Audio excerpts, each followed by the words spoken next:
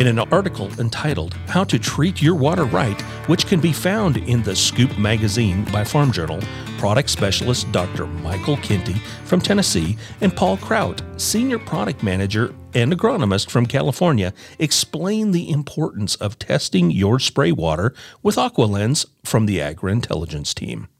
In this episode, both Paul and Michael share how this simple test can improve your pesticide performance and improve your return on investment. Plus, Jody Lawrence joins us from Nashville with the latest planting progress report from the USDA. Stay tuned for this episode of FieldLink. Hey, joining us here today on the FieldLink podcast is here in Tennessee is Dr. Michael Kinty. He's joining us. He's a product specialist. Michael, welcome to FieldLink. Thank you, Bill. Glad to be here.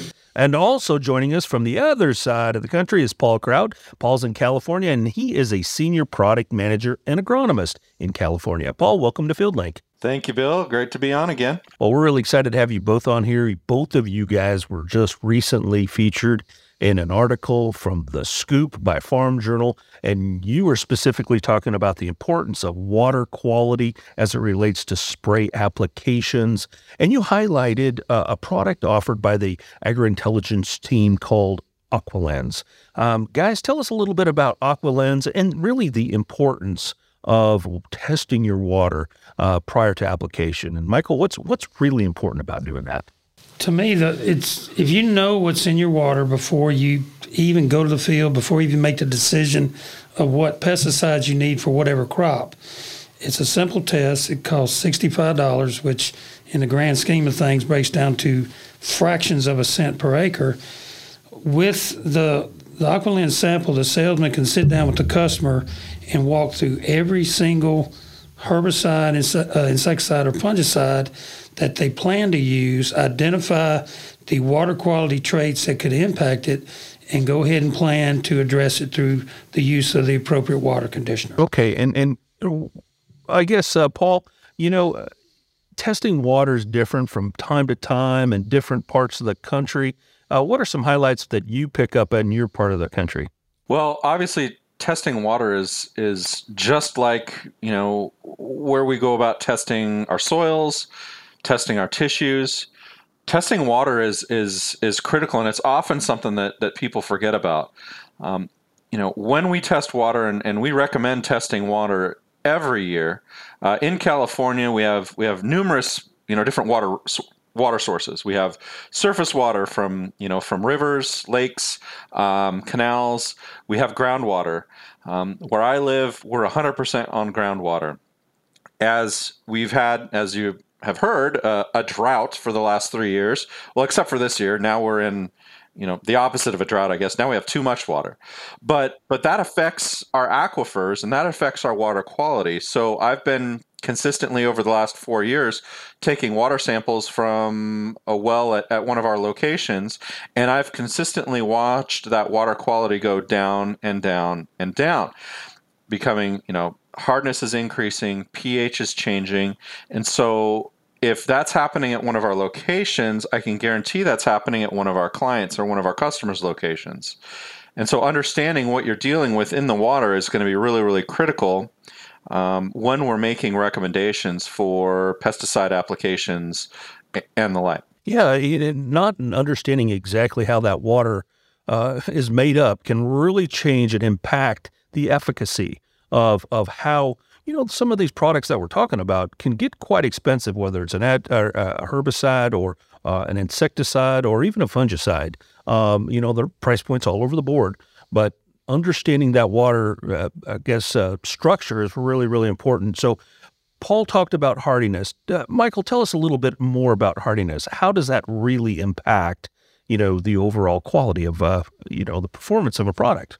The water hardness is measuring mainly calcium and magnesium, which are cations, but if you have other cations present, it's included in total hardness. We separate out iron because it's a little more reactive with certain products like dicamba, but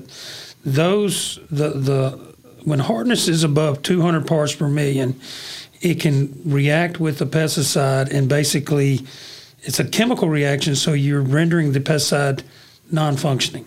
Okay. And so if you got really hard water and you do not sequester and you spray glyphosate, you're basically spraying water because it's reacted and it's no longer a herbicide. It's just... It's kind of like neutralizing. It's neutralized. It's neutered. Okay. So the overall effectiveness of that product simply is not going to work. Right. Simply because your water is too hard. Water's too hard. Okay. So what are some other things? Iron. You referenced iron as well. Iron is important. It's not as widespread. There are pockets, but in part of my territory, the Oklahoma, North Texas part, they tend to have high iron. Mm-hmm. If they use a DMA salt version of dicamba, the iron will react with the dicamba. And once it reacts, it's a chemical reaction. It's no longer dicamba, the molecule that kills. It's the animal of whatever it becomes, and you may have 50% weed control, 40%. And I've been called on complaints. Look, we used a 1.5x rated dicamba and nothing died. You start digging in, they got high iron coming out of the well. Right. And they didn't even look at it or sequester it. So throwing more herbicide at it in this case certainly didn't overcome that simple. No, just spending more money. Yeah, spending a lot more money. Same to no results in that case. So, Paul, also another key factor for testing water is pH. Seems pretty straightforward, but how does pH really impact the overall performance of some of these herbicides and insecticides? Well, similar to hard water, pH extremes can directly affect and break down chemistry, ag chem. It's called alkaline hydrolysis in the case of high pH, and this is typically the case where we see pesticides that are sensitive to higher pHs. They'll break down. And the thing is, and this is true with hard water as well, is that visually you can't tell the difference, and you can't tell if that product is being either tied up, sequestered, or is being broken down. You mix that in the tank looks the same. So that's a really big challenge. And when we talk about, you mentioned cost earlier, and when I think about an agricultural spray application, the cost isn't just in the product; it's also in the diesel that's going into the tractor. It's the wage for the guy spraying it. There's a whole host of other factors that increase, that contribute to the overall cost of an application. So what we're recommending to mitigate some of these challenges is it's basically, insurance. We're mitigating the cost of a retreatment or a less than acceptable control rate with those ag chem. So when we think about pH, I have a great little anecdote. I used to farm wine grapes, and we use a lot of pre-emergent herbicides in wine grapes. There is a pre-emergent herbicide out there, I won't name names, that is very sensitive to alkaline pH. It has a half-life of 15 minutes in the spray tank at a pH of 9. My water, and I didn't realize this at the time, but my water was pH of 8.4 to 8.5. So I had a spray driver. We loaded this herbicide into a 500-gallon herbicide tank, and he went out and applied that would cover 10 acres. And he did the application. I came back we had some rains, came back a couple months later, and I had terrible weed control on one side of the field and decent weed control on the other side. Well, what happened, I didn't realize it at the time until today, was that we put this herbicide in there. It was in the tank, and in the rows that he started, it was effective.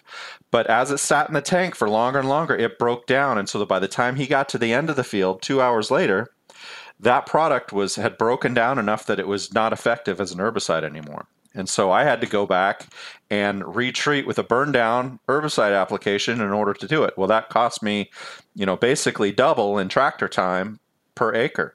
That's a perfect example of if I had just buffered my water, brought the pH down to neutral to slightly acidic, the problem would have changed. And buffers are relatively inexpensive. That would have been $4, $3 an acre that I would have spent to buffer the water, but instead I spent $60 an acre to reapply between tractor time and product. I mean, if that's not a perfect example of what not to do, I mean, I've experienced it. That you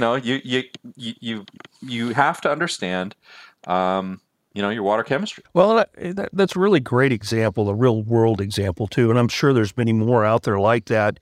Where, you just kind of get to go and you operate and then you kind of forget, okay, yeah, throw the water and let's roll, trying to beat, whether it be the weather or whatever, and not taking that a little extra time to test that water. And, specifically talking about pH, Michael, we were talking about it.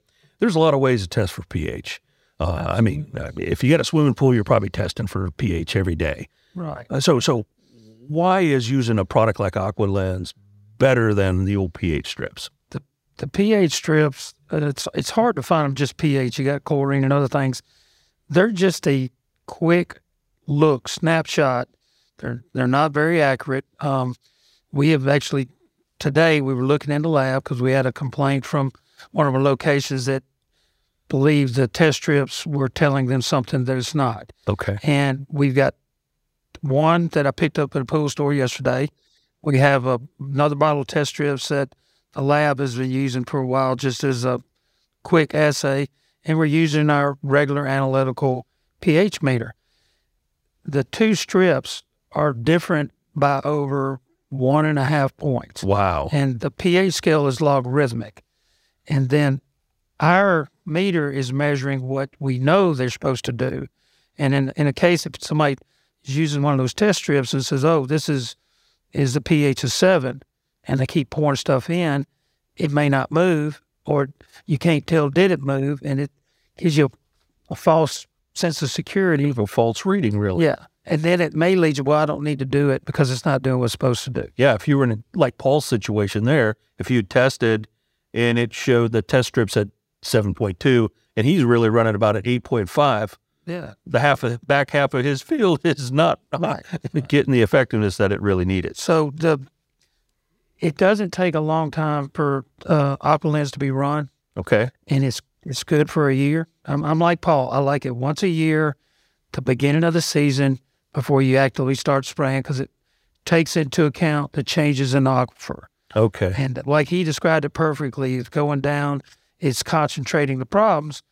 To the flip side, you're in an area that gets tremendous amount of rain, like they're getting, their aquifer water quality will change. Right. It should improve as they keep getting these flooding rains and benefit from that. Yeah, even at that rate, you say it should improve, and what the heck, another $65 is pretty good insurance. Cheap. To just test to see, make sure it hasn't changed in the wrong way, right? Exactly.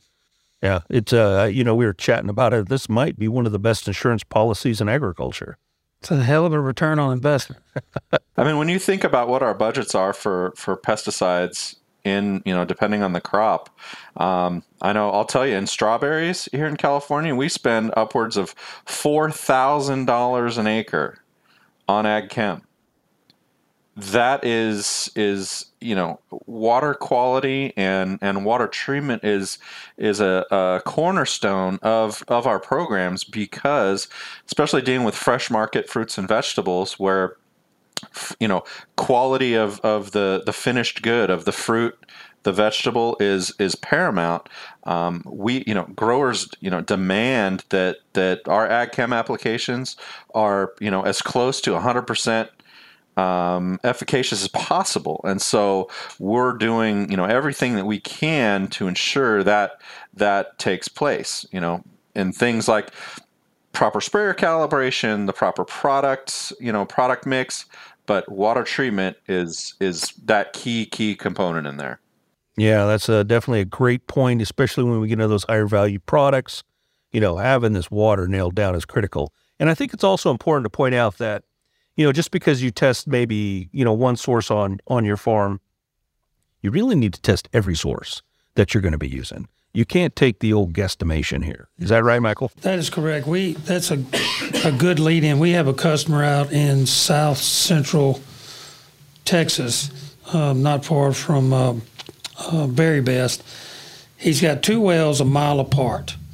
And the difference in hardness is one of them is like 3,600 parts per million. You drive a mile away, it's like 2,500. Okay. That's still a bad situation, but for spraying, it's much easier for him to address 2,500 parts per million than 3,700 parts per million. Yeah, definitely. And I think there's this illusion, too, that folks that are using maybe a city water source, they're good. We don't need to. It's city water. I'm all good, right? That's not always the case. Most of the city water that we've tested, at least in my market, is over pH of 7. Okay. A lot of times it's 7.1, 7.2. They're adding stuff to make the water stay clean, a little bit of chlorine. Sure. But there's some things that are added that we found, boron, for example. Okay. In our product, Coron Metro B. Mm-hmm. There's a water in a small town in Mississippi Delta. For whatever reason, there's something in there that we haven't been able to identify that reacts with the boron, and it clabbers. You go right outside of town, go to any one of the farmers' wells, it's fine. All good, huh? Yeah. So every well, every source is different. That's why it's really important to have an AquaLenz test on all of them. Right. Guys, let's deep dive a little bit into carbonates and bicarbonates. Tell me a little bit more about what are they, you hear about them, and how do they really impact producers? There's certain herbicides that carbonates and bicarbonates react with more than others. The clethodims or the DIMs, the grass herbicides, glyphosates are affected. It's fairly easy to control because carbonates and bicarbonate levels are tied to pH. And you drop the pH, the carbonates and bicarbonates convert to a gas. And an easy analogy to think about, whether you drink a beer drinker or you like Coca-Cola or Pepsi's carbonated drinks, you drink it, you drink a few drinks, all that carbonated beverage is in your acidic stomach, you're going to burp. Okay. You're burping off carbonates and bicarbonates. Gotcha. And what we're doing when we drop the pH in spray water is burping off the gas. Okay. So they will not react with the herbicides. And we've got documentation from research that if you do not address it, like with a clethodum, mm-hmm. your grass control may be knocked 50%. Wow. So, again, cheap insurance. Cheap insurance, especially on clethodum, as well as, glyphosate's another one, 2,4-D's other. Yeah. And lots of different products that it can certainly impact. Paul, sodium. Talk to us a little bit about sodium. Especially you're in the irrigation area too, irrigation across most of the country. But how does sodium impact the water quality in your world? Well, so, when we talk about a water sample, there's a whole, host of different kinds of information that we get from a water sample. Spray water quality and ag chem interactions is one key. When we think about sodium and other metals, but especially sodium, we're thinking about toxicities then. So we're thinking about where if we're adding sodium to the mix, plants can get they can get burn, they can get margin burn, they can get those phytotoxicity symptoms, can affect water uptake, things of that nature. So it's more of a toxicity that we're worried about than anything else. And typically that's going to be for us an irrigation water quality concern, especially when we're on in my world we're on a whole bunch of drip irrigation, micro irrigation, where we're concentrating that water, a very small amount of water in a very small area, and as that evaporates, it leaves that sodium. So it's really critical for us to understand those constituents in the water and how they can affect us, both from a irrigation standpoint and a spray water quality standpoint. Yeah, definitely sodium can impact, obviously irrigation, but obviously spray water as well. Also another critical piece that's often tested utilizing the AquaLenz test. And finally, total dissolved solids, TDS. Michael, how does TDS impact that, and what is it? All it is a measurement of the dissolved solids. Primary is looking for the clay particles in the water. Yep. And definitely a concern if you're pulling out of standing water, like a retention pond, out of a canal ditch, even out of a lake. If that is your water source, you've got to look at TDS, because if you have clay particles, it will bind with glyphosate. It'll bind with paraquat. There's some other pesticides it'll bind with, and I mean, paraquat has no soil residual activity. Glyphosate has no, because as soon as it hits the soil, it's bound up. So if you have solids in your water, you're basically just spraying nothing. And if somebody's well, all of a sudden glyphosate's not working, paraquat's not working, we encourage them to get a irrigation specialist out there. Okay. Did something happen to the well, and is it being infused with solids from the bottom instead of pure water? And usually the telltale sign, the water goes from clear and is looking brackish or even a brownish color coming out instead of the normal clear water. Yeah, a lot of things could impact that, and that's what TDS is all about. Paul, what are some other, examples of poor water quality that you can draw from some of your experience in California? Well, obviously the biggest one for us, we discussed hardness, and when we're on groundwater, that's usually the biggest piece of concern. I've taken hundreds of samples across, all over California and Arizona, and our groundwater is, I haven't found anything below 200 parts per million. So it is guaranteed that hard water is an issue. However, we do have surface water as well. We do get water from canals, reservoirs, and the like. And while that water isn't as hard because a lot of it's snow melt, so it's really, really pure, there are some other issues involved in it. A lot of times we'll have other than hardness, but other dissolved salts as well. So it's really incumbent and important to test the water at the end of the day, as we're, depending on what your source is. So, our biggest one, we still, we're still in California. We still do use glyphosate. They haven't banned that one yet. But that's our biggest, that's one of our biggest key herbicides that we use, and in my opinion, the most, one of the most sensitive to hard water. And so we certainly have a number of solutions to address that. And I think that's something that we might want to, we can talk about is that there's no one true solution for all of these issues that we were discussing. So, depending on what the water report is telling us, and then also depending on what pesticide we're applying, is going to determine what water treatment solution we're going to bring to the mix. Is it pH? Okay, we're going to be looking at buffers and things of that nature. Is it hard water? Well, then we're going to look at sequestering agents and other things like that. Is it a combination? So then we're going to, we'll look at tools like that. So we'll look at like Quest or Hellfire or even Buffer PS, just a simple buffer. So we have a lot of different solutions, and that's really where AquaLenz helps us kind of zero in on addressing and pairing up that specific solution with your water quality issue and the ag chem that you're applying. Yeah, you went right where I wanted to go, and that's a great point, Paul. The neat thing about AquaLenz is it really takes, quite frankly, a very complex subject and really breaks it down for the average person to best understand. The AquaLenz, that is a great tool where it takes a lot of deep science, and I'm putting words probably in your mouth, Michael. You and I chatted earlier, but it takes some really good science, and it breaks it down and keeps it simple for everybody. Yes, and one of the things when we were designing this, I got to work with the AI group and our chemists here at HPG, because we wanted to make it real simple. And using no stoplight. Red is bad. You need to fix that. Yellow is a concern. Okay. You need to start thinking about fixing that. Green's okay.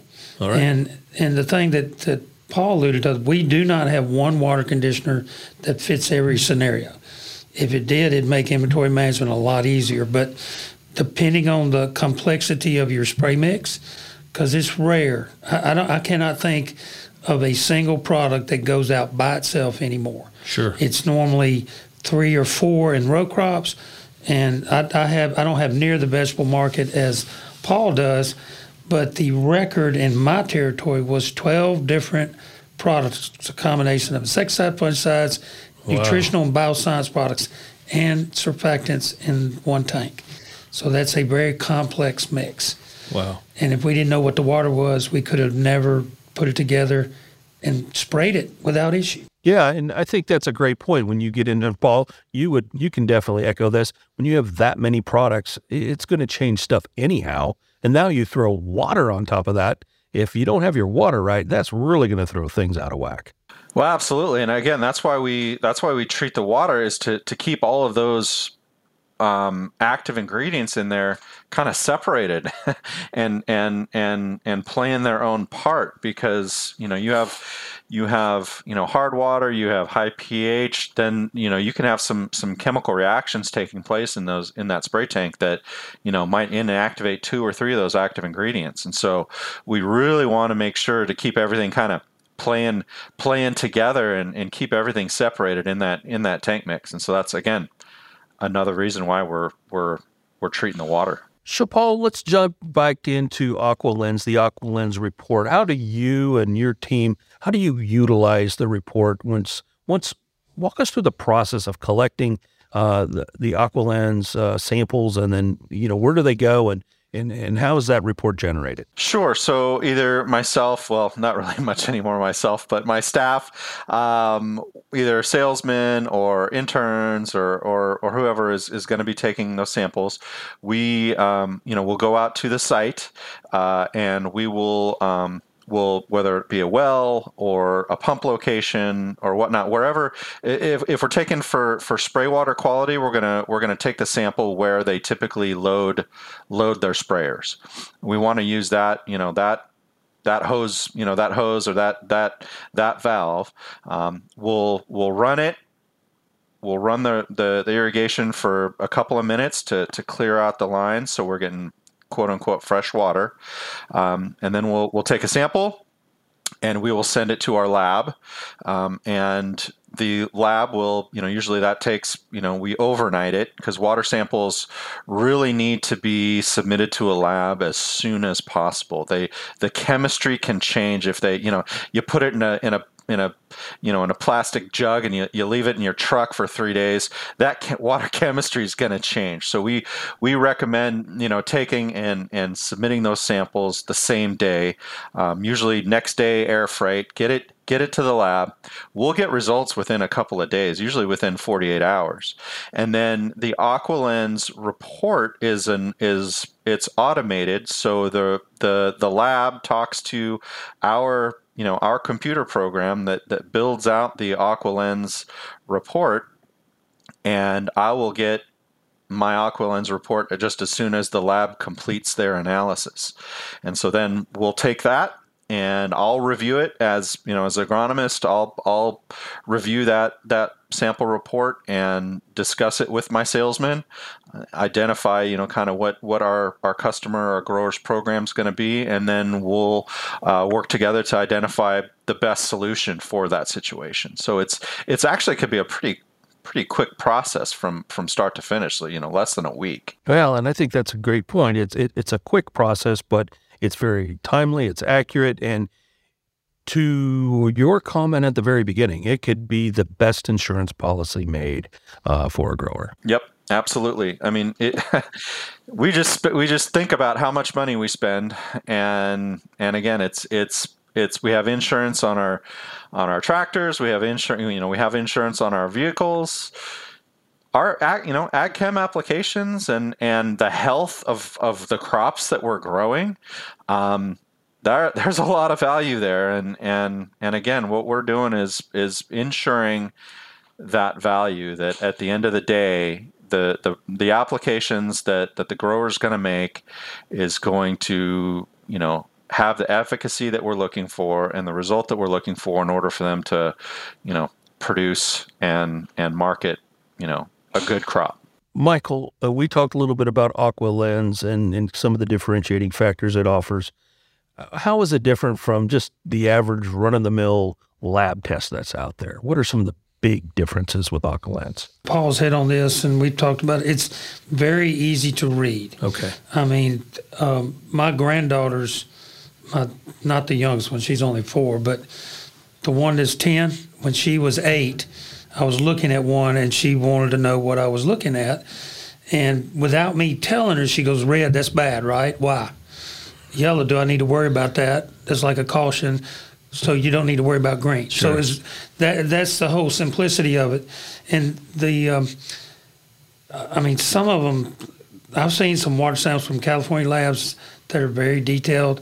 Waypoint, if you just get their standard water sample, there's a tremendous amount of information, and it overwhelms me because you got to drill down. Okay, I need this, I need that. Well, I don't need those because I'm not worried about that, but I may need them later. And this just gets it very simple. But one of the things I've been thinking, sitting here thinking about, Paul described how you capture it. Right. You let it run, do a grab sample, send it off, get it back. You sit down with your customer. Okay, this is what we need. This water quest for this. We need interactive for this. Octus Max for this. But we hadn't talked about where you put that water conditioner. When you're filling up any spray system, rule of thumb, half a tank of water to 2/3 of a tank, then treat your water.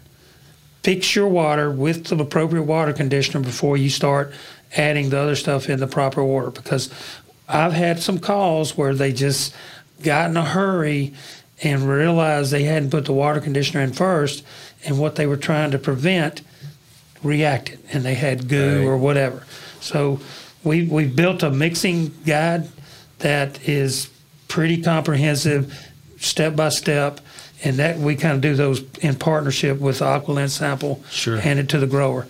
But it's, when my granddaughter realized what it was with no explanation, that tells you everything. It's very simple. Yeah, and I love the idea of breaking a complex subject down to keeping it simple, then popping off some pretty good recommendations that would align with some of that as well. Great. Well, guys, I really want to thank you all for joining us here today on FieldLink as we become, I guess, more wise around water in terms of AquaLenz and in helping our producers produce a more profitable crop, take advantage of the investment that they've made into their crop input system by utilizing AquaLenz.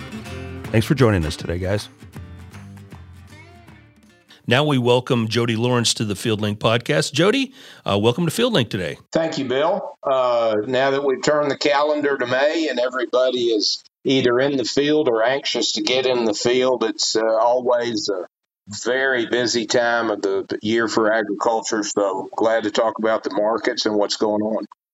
Absolutely. Ton going on in the markets right now, obviously. And planting progress. You touched on it. We're all over the board, but we're making good progress here the last week, really. The planting report just came out. Jody, where are we at? Corn planted at 26%. That's up 12% from last week. And that really is a little bit higher than what we expected because it was so cool and so wet in a lot of the major Midwest states. And sorting through the report, when you look at Illinois, Indiana, Iowa, and Nebraska, they all made significant double-digit gains, anywhere from 12 to 20%, with Illinois up 22%. So they more than doubled the corn they got in the ground last week. So when you see the major states at or above, and right now we're at the 5-year average at 26%. But when you look at a few of these states, you don't see any glaring omissions from a really big, other than the Dakotas, northern Minnesota, northern Michigan, where they're still under a lot of snow cover. But I've talked to several of those growers, and they don't get too concerned, even if they get past May 15th. So they have a couple weeks, but when you look at the big I states getting in their corn, and beans are also ahead of the 5-year average. 10% of the U.S. bean crop got planted last week to 19%. 11% is the 5-year average. And the same states showed the improvement. Illinois up 24%, Indiana up 10%. Let's see. This print's awfully small, and I'm getting old. Let's see, Nebraska, and Nebraska up 12% as well. So as the soils are starting to get warm and the forecasts get warm, I think you got a lot of farmers who are ready to take full advantage, get some seed in the ground in those first couple days when the soil gets up to germination temperature with the abundance of moisture that we've had in most areas over the last several weeks. It looks like this crop could get off to a pretty good start. Yeah, definitely some great progress through, the Central Corn Belt. I know I listened to some growers from Illinois earlier this morning, and, really the entire week was really set up great for them. Not a lot to deal with in terms of temperatures as well as moisture. So, once those planters get going, you can put a lot of acres in the ground.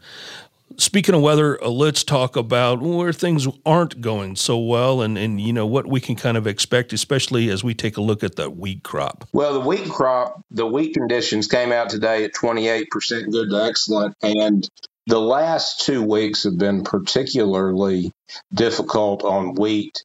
Down over $1, and last week was one of the worst weeks we've had since the invasion. And that's largely because of rain in the southern plains and then the forecast for more. But the rain that did fall there, the crop conditions only went up from 26 to 28%. And when you're going from a record low, that sounds like a decent jump. But when you're going from a record low of 26% good to excellent with a huge majority of the crop in poor to very poor, this may not be looked at quite as bearishly as everybody was thinking about the rain, because you look at the majority or just how major the drought has been, and so many of the hard wheat acres in particular have been in a 2-year cycle where a quarter to an inch of rain is great to start some future preparation. It's not going to save something that was in trouble all winter, probably had some winter kill on top of it. So wheat crop's going to be interesting and how that market responds, because wheat's been in a complete free fall and has dragged corn down with it over the last 2 weeks of trade. So we'll see how that happens. And this really has more to do with what's going on in the U.S. with the rains and possible more supply, because there's really, although you can read some headlines and some minor articles every day about what's going on with Russia and Ukraine and the Black Sea export corridor, the market is trading like that is just a minor side story that they don't need to worry about until something goes terribly wrong. Because I think what everybody has found, and this is certainly positive for world food supply and the logistics of it, was the war did not present the major hurdle of getting wheat out to all of the food deficit nations in Africa and around the world that it originally anticipated. So while the wheat bulls and everyone that wants higher prices are frustrated that it doesn't seem to be factored in to anything, if you look at it from a humanitarian perspective, the logistics community saw a problem. They overcame that problem. And for the most part, the wheat trade is going along fairly normal over the last 6 months, which is hard to believe. So now we'll just see what Russia does on the May 18th extension for the Black Sea export corridor. Certainly, the momentum now is that they will not extend it.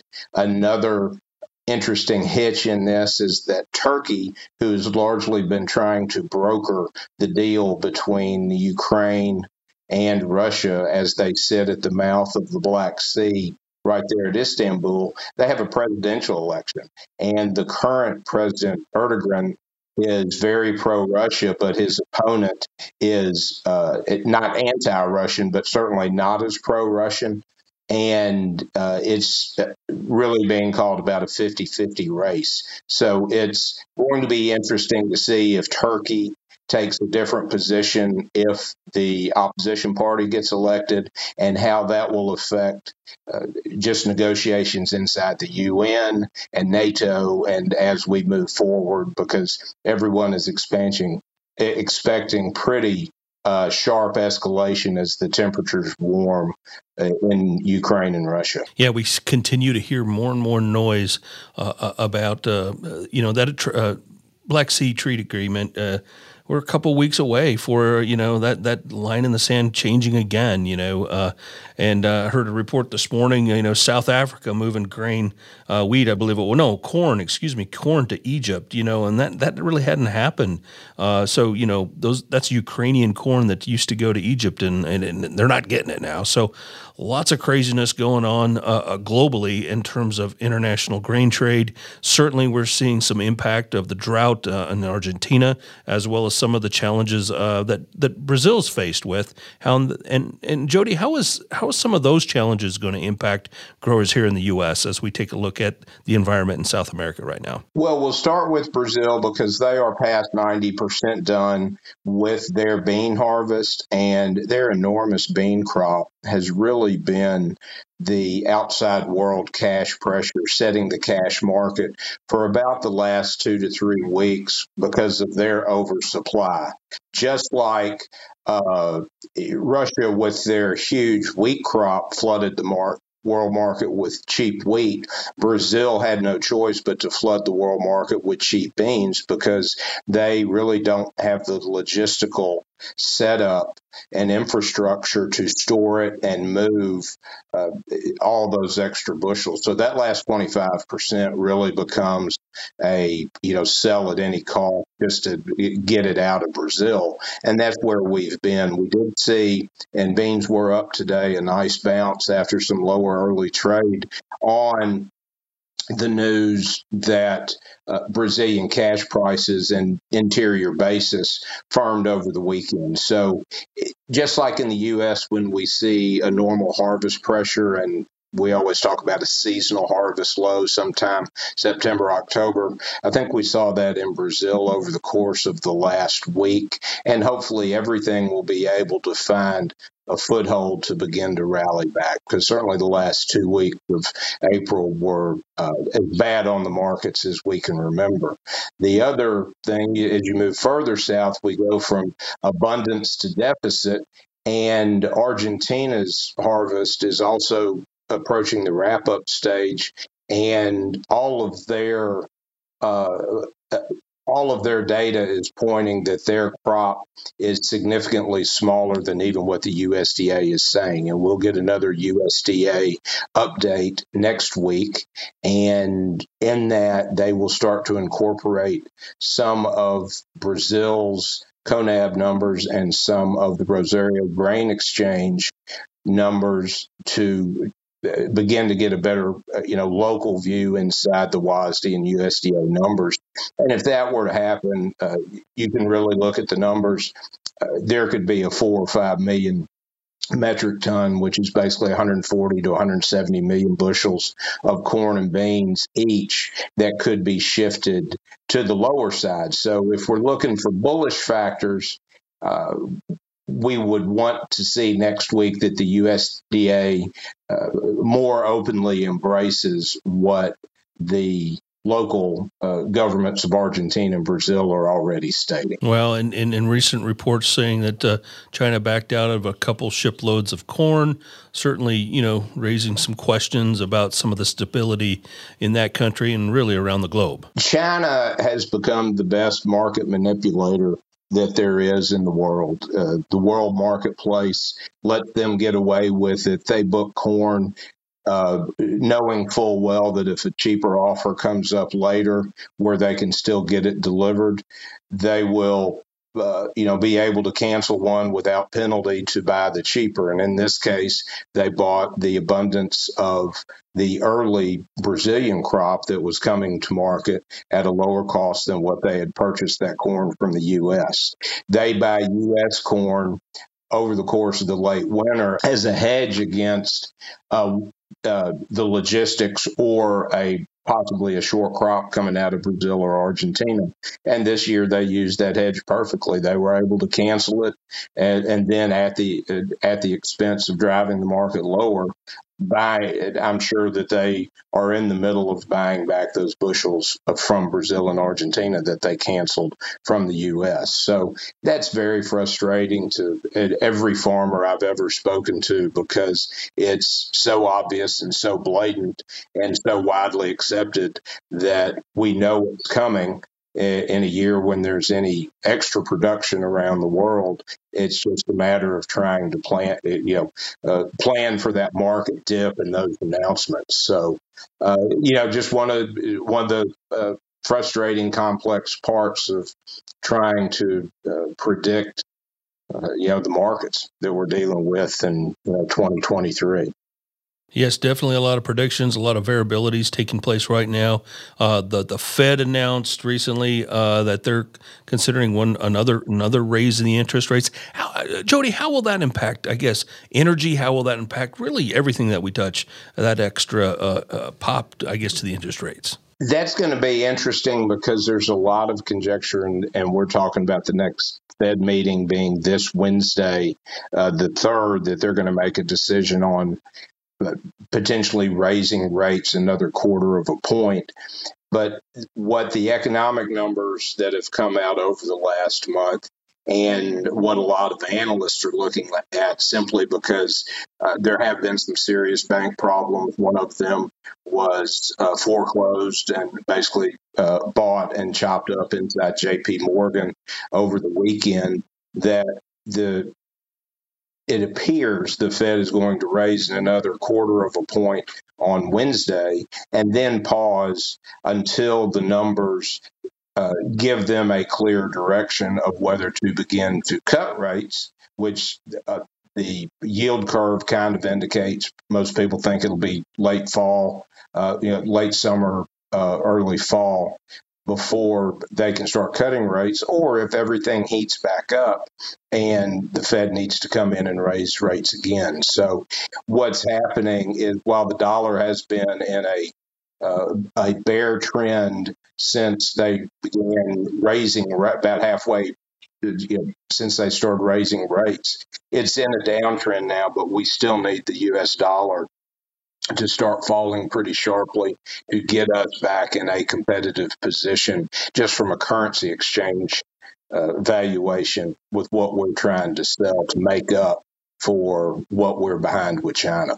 All right, Jody. Any last minute pointers for growers as they get to rolling here? The last 75% or so of planting a bulk of the crop across the U.S. No, the only thing is, and this has been as frustrating as everything else, is crude oil. It rallied on the initial OPEC cut to $85. Looked like it was going to find some stability. We're right back at even a lower price before the cuts were announced. So I'll readily admit that my timing has been terrible about when to hedge diesel, because it's 30 or 40 cents a gallon below where I thought a possible bottom was forming. But at some point, $75 crude is going to look cheap to the world. It's just a matter of whether it's next week, next month, or next year. And OPEC already showed that they don't like $75 crude and indicate there'd be cuts. And if they come through and follow through and even increase those cuts, then we can expect more volatility. But right now, with lower corn prices, lower bean prices, and lower crude prices, the biofuel refiners, crushers, ethanol plants, and biodiesel. They have excellent margins, and we saw that in the April crush number that just came out, that the margins were fantastic, and the crush plants are running at a high capacity to take advantage of their margins. Excellent. Great advice right now, Jody, as we're right in the thick of things of planting this crop for 2023. Jody, I want to thank you coming to us from Nashville today. Thanks for joining us here on FieldLink. Thank you, Bill. Thanks for joining us for this episode of the FieldLink Podcast. Be sure to follow us at Helena Agra on Facebook, Instagram, Twitter, or LinkedIn in order to get the latest information from Helena.